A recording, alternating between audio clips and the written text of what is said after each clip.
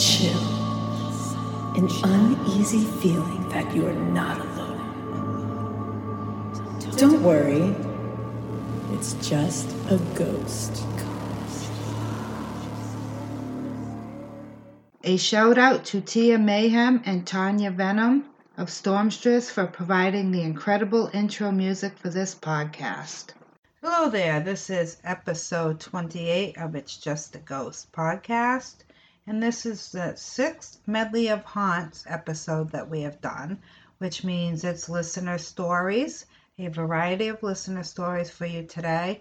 If you've been listening to this podcast, you know that we do a variety of paranormal things. We do listener stories. Perry and I have told tons of stories of our own, interviews with paranormal investigators and writers who have covered paranormal events or stories from other people.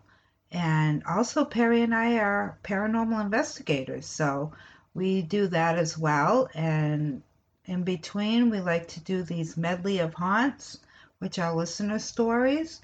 Perry couldn't be here tonight, so it will just be me, your host, Mary Jensen, on this one. And don't forget, if you have any paranormal experiences or weird stories of your own that you would like to share on an upcoming episode, we can read them. You can email those to itsjustaghostpodcast@yahoo.com. So send them in. We look forward to it. We love hearing your stories. First listener story tonight is from Kara, and it's called My Grandmother Still Visits Me. My name is Kara, and my grandmother and I were always very close. Inseparable, really. Growing up, I spent most of my weekends at her house. We would bake cookies, play games, make puzzles, and she always let me stay up past my bedtime. Even when I was a teen and into adulthood, we spent a lot of time together. My grandmother was my world, so you can imagine how heartbroken I was when she started declining with age. She was diagnosed with dementia when I was 24. Then came the cancer. It was terrifying watching her going through all of this, but I was there for her, even on the days she didn't know who I was. My grandmother had a favorite rocking chair. I can remember her sitting in the chair when I was a kid. She would rock slowly back and forth, and she loved to crochet. She always loved that chair, and it went with her to the nursing home. She passed away in her bed as I sat in her rocking chair next to her. After this, the chair came to live with me in my apartment. Every so often, while I'm sitting on the couch watching TV, I swear I see that chair rocking ever so slowly out of the corner of my eye. And when I'm passing through the room, I catch a glimpse of movement in the direction of the chair. Every time, though, when I look directly at it, it is perfectly still. Is it my imagination? Do I miss my grandma so much that I think she is there rocking in her favorite chair? I don't really know, but it gives me comfort to believe it is really her there letting me know we are still hanging out together. Wow, Kara. That is a very emotional story. I love it.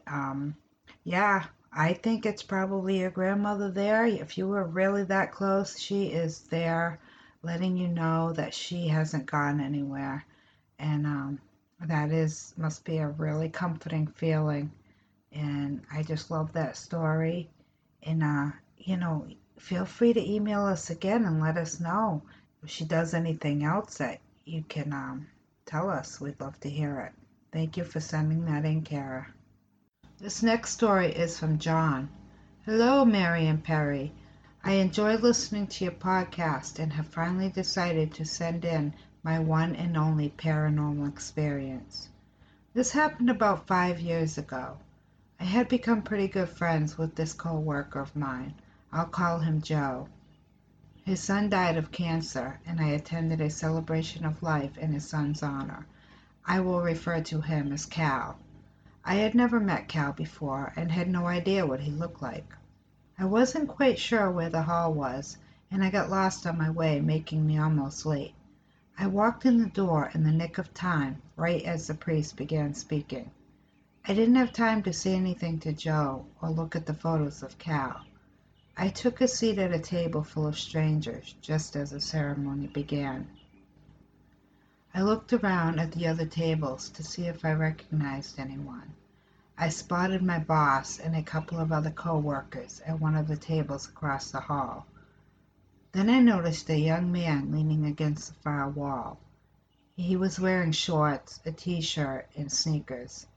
His hair was light brown and sort of spiked. He had his arms crossed. No one else seemed to notice him. I thought maybe it was a friend or a relative of Cal's. He sort of stared straight ahead and didn't really move much at first. Then I noticed him looking around at all the tables. He spotted me looking at him and he gave a nod. I nodded back. The priest had just finished talking and we were waiting for the slideshow of photos of Cal's life to begin. I leaned over to the woman next to me and asked her if she knew who the young man leaning against the wall was. She looked over in the direction that I nodded.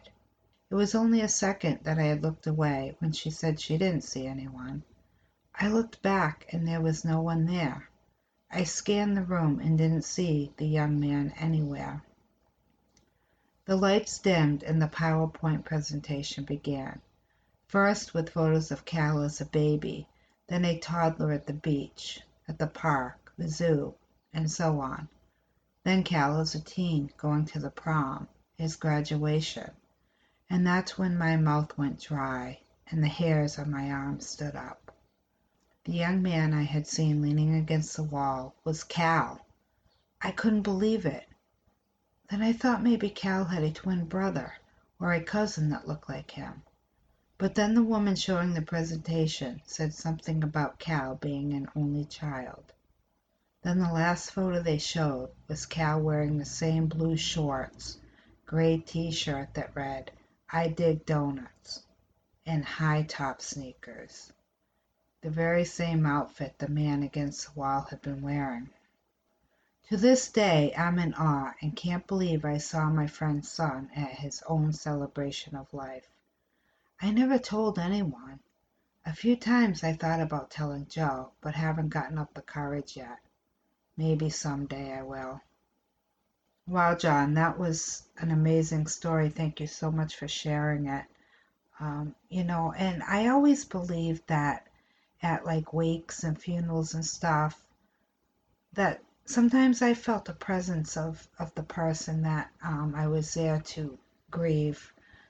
And I had never actually seen anybody, but I swear I have felt presence before. And I do believe that was Cal. I mean, who else could it be, right? That's pretty amazing.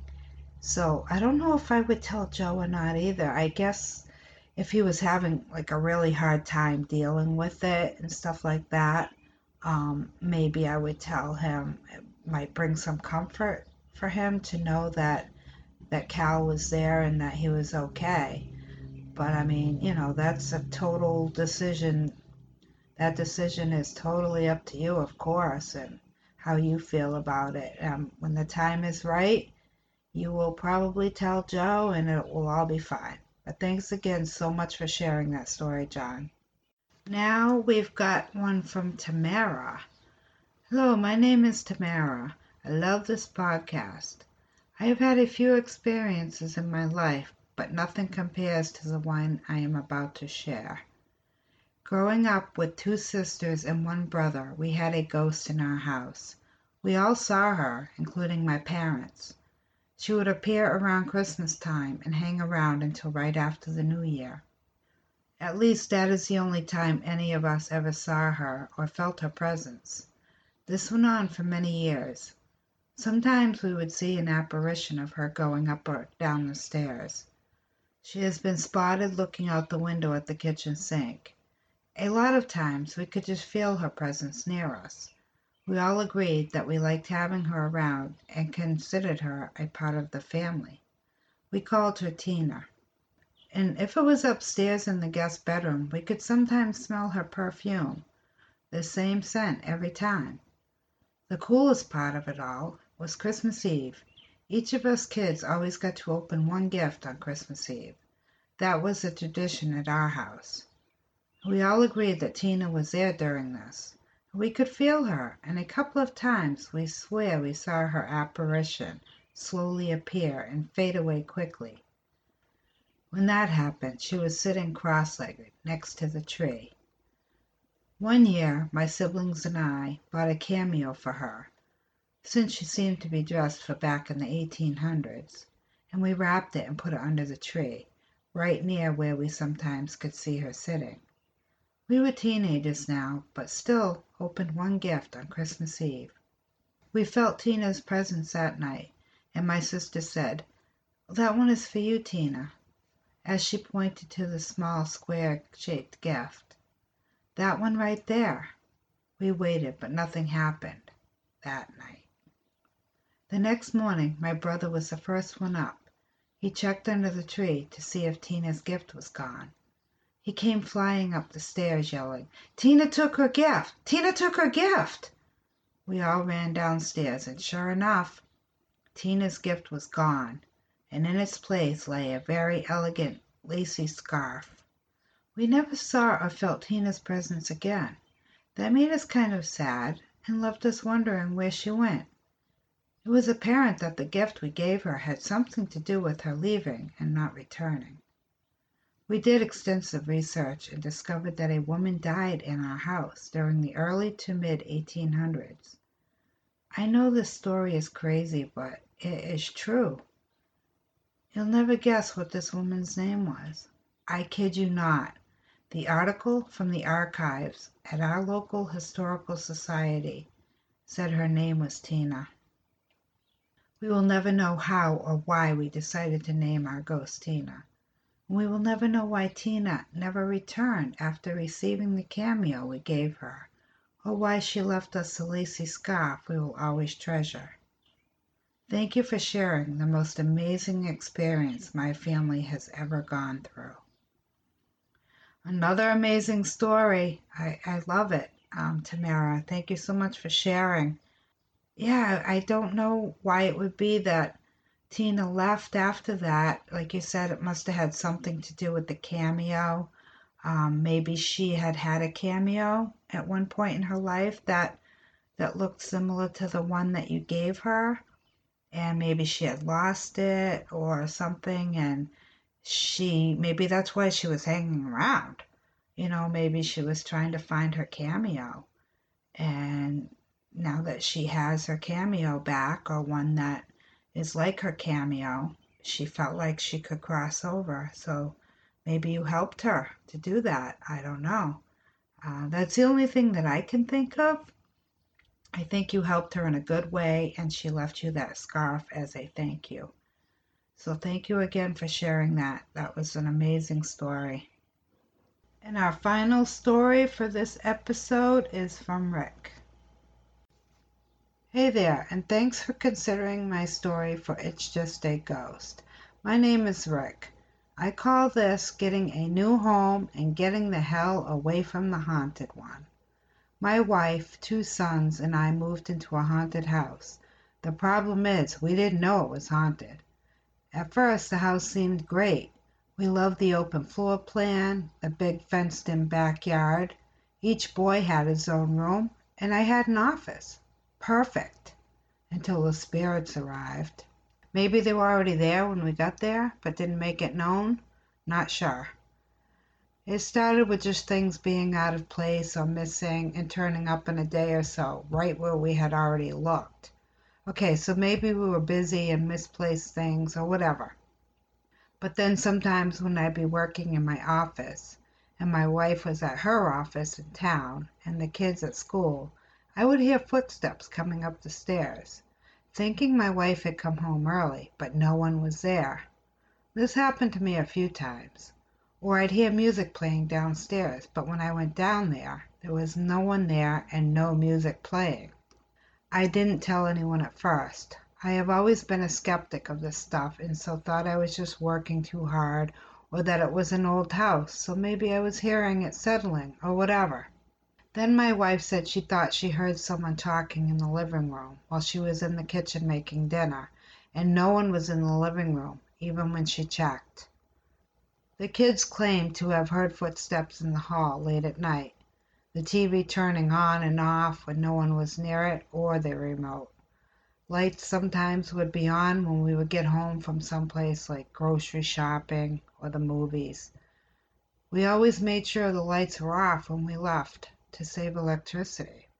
So, after the rest of my family started having things happen, I told about the footsteps on the stairs and music downstairs while I was working.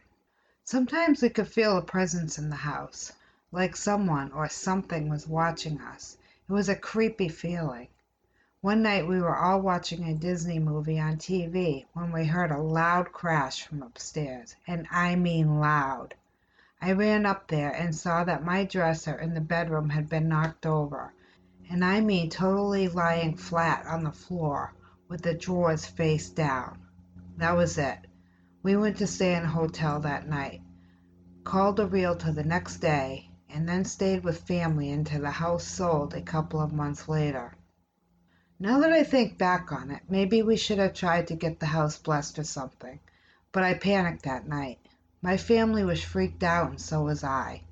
We now live in a ghost-free home, and I hope it stays that way. Keep up the good work. My wife listens to your podcast and had me send this in. Sorry, but this stuff really freaks me out, so I can't listen. But thank you for sharing. Well, thank you, Rick, for sending that in. I love the title of your story. You got the hell out of that haunted house. Good for you. If it freaks you out, and it does sound like it was starting to get worse and worse as it went on. So I agree. It's probably a good thing you got out of there. It started out not bad, but I don't know. It sounds like these spirits were getting a little more rambunctious, and who knows what they would have done. So. No problem that you don't listen to my podcast. The paranormal stuff isn't for everyone. I hope your new home stays ghost free. Thank you again for sharing. As always, please email us your paranormal experiences to itsjustaghost@yahoo.com, and we will read them on an upcoming episode. If you enjoy this podcast, please follow and hit the subscribe button so you don't miss an episode. You can help us grow and get our name out there by telling your friends about us, and we would be thrilled if you would leave us 5 stars. This helps people find us out there in the sea of podcasts. It's all free, so why not, right? You can follow us on Facebook at It's Just a Ghost Podcast, and on Twitter at It's Just a Ghost 2. That's the number 2. And also on Instagram at It's Just a Ghost Podcast. Remember, ghosts are people too. Until next time.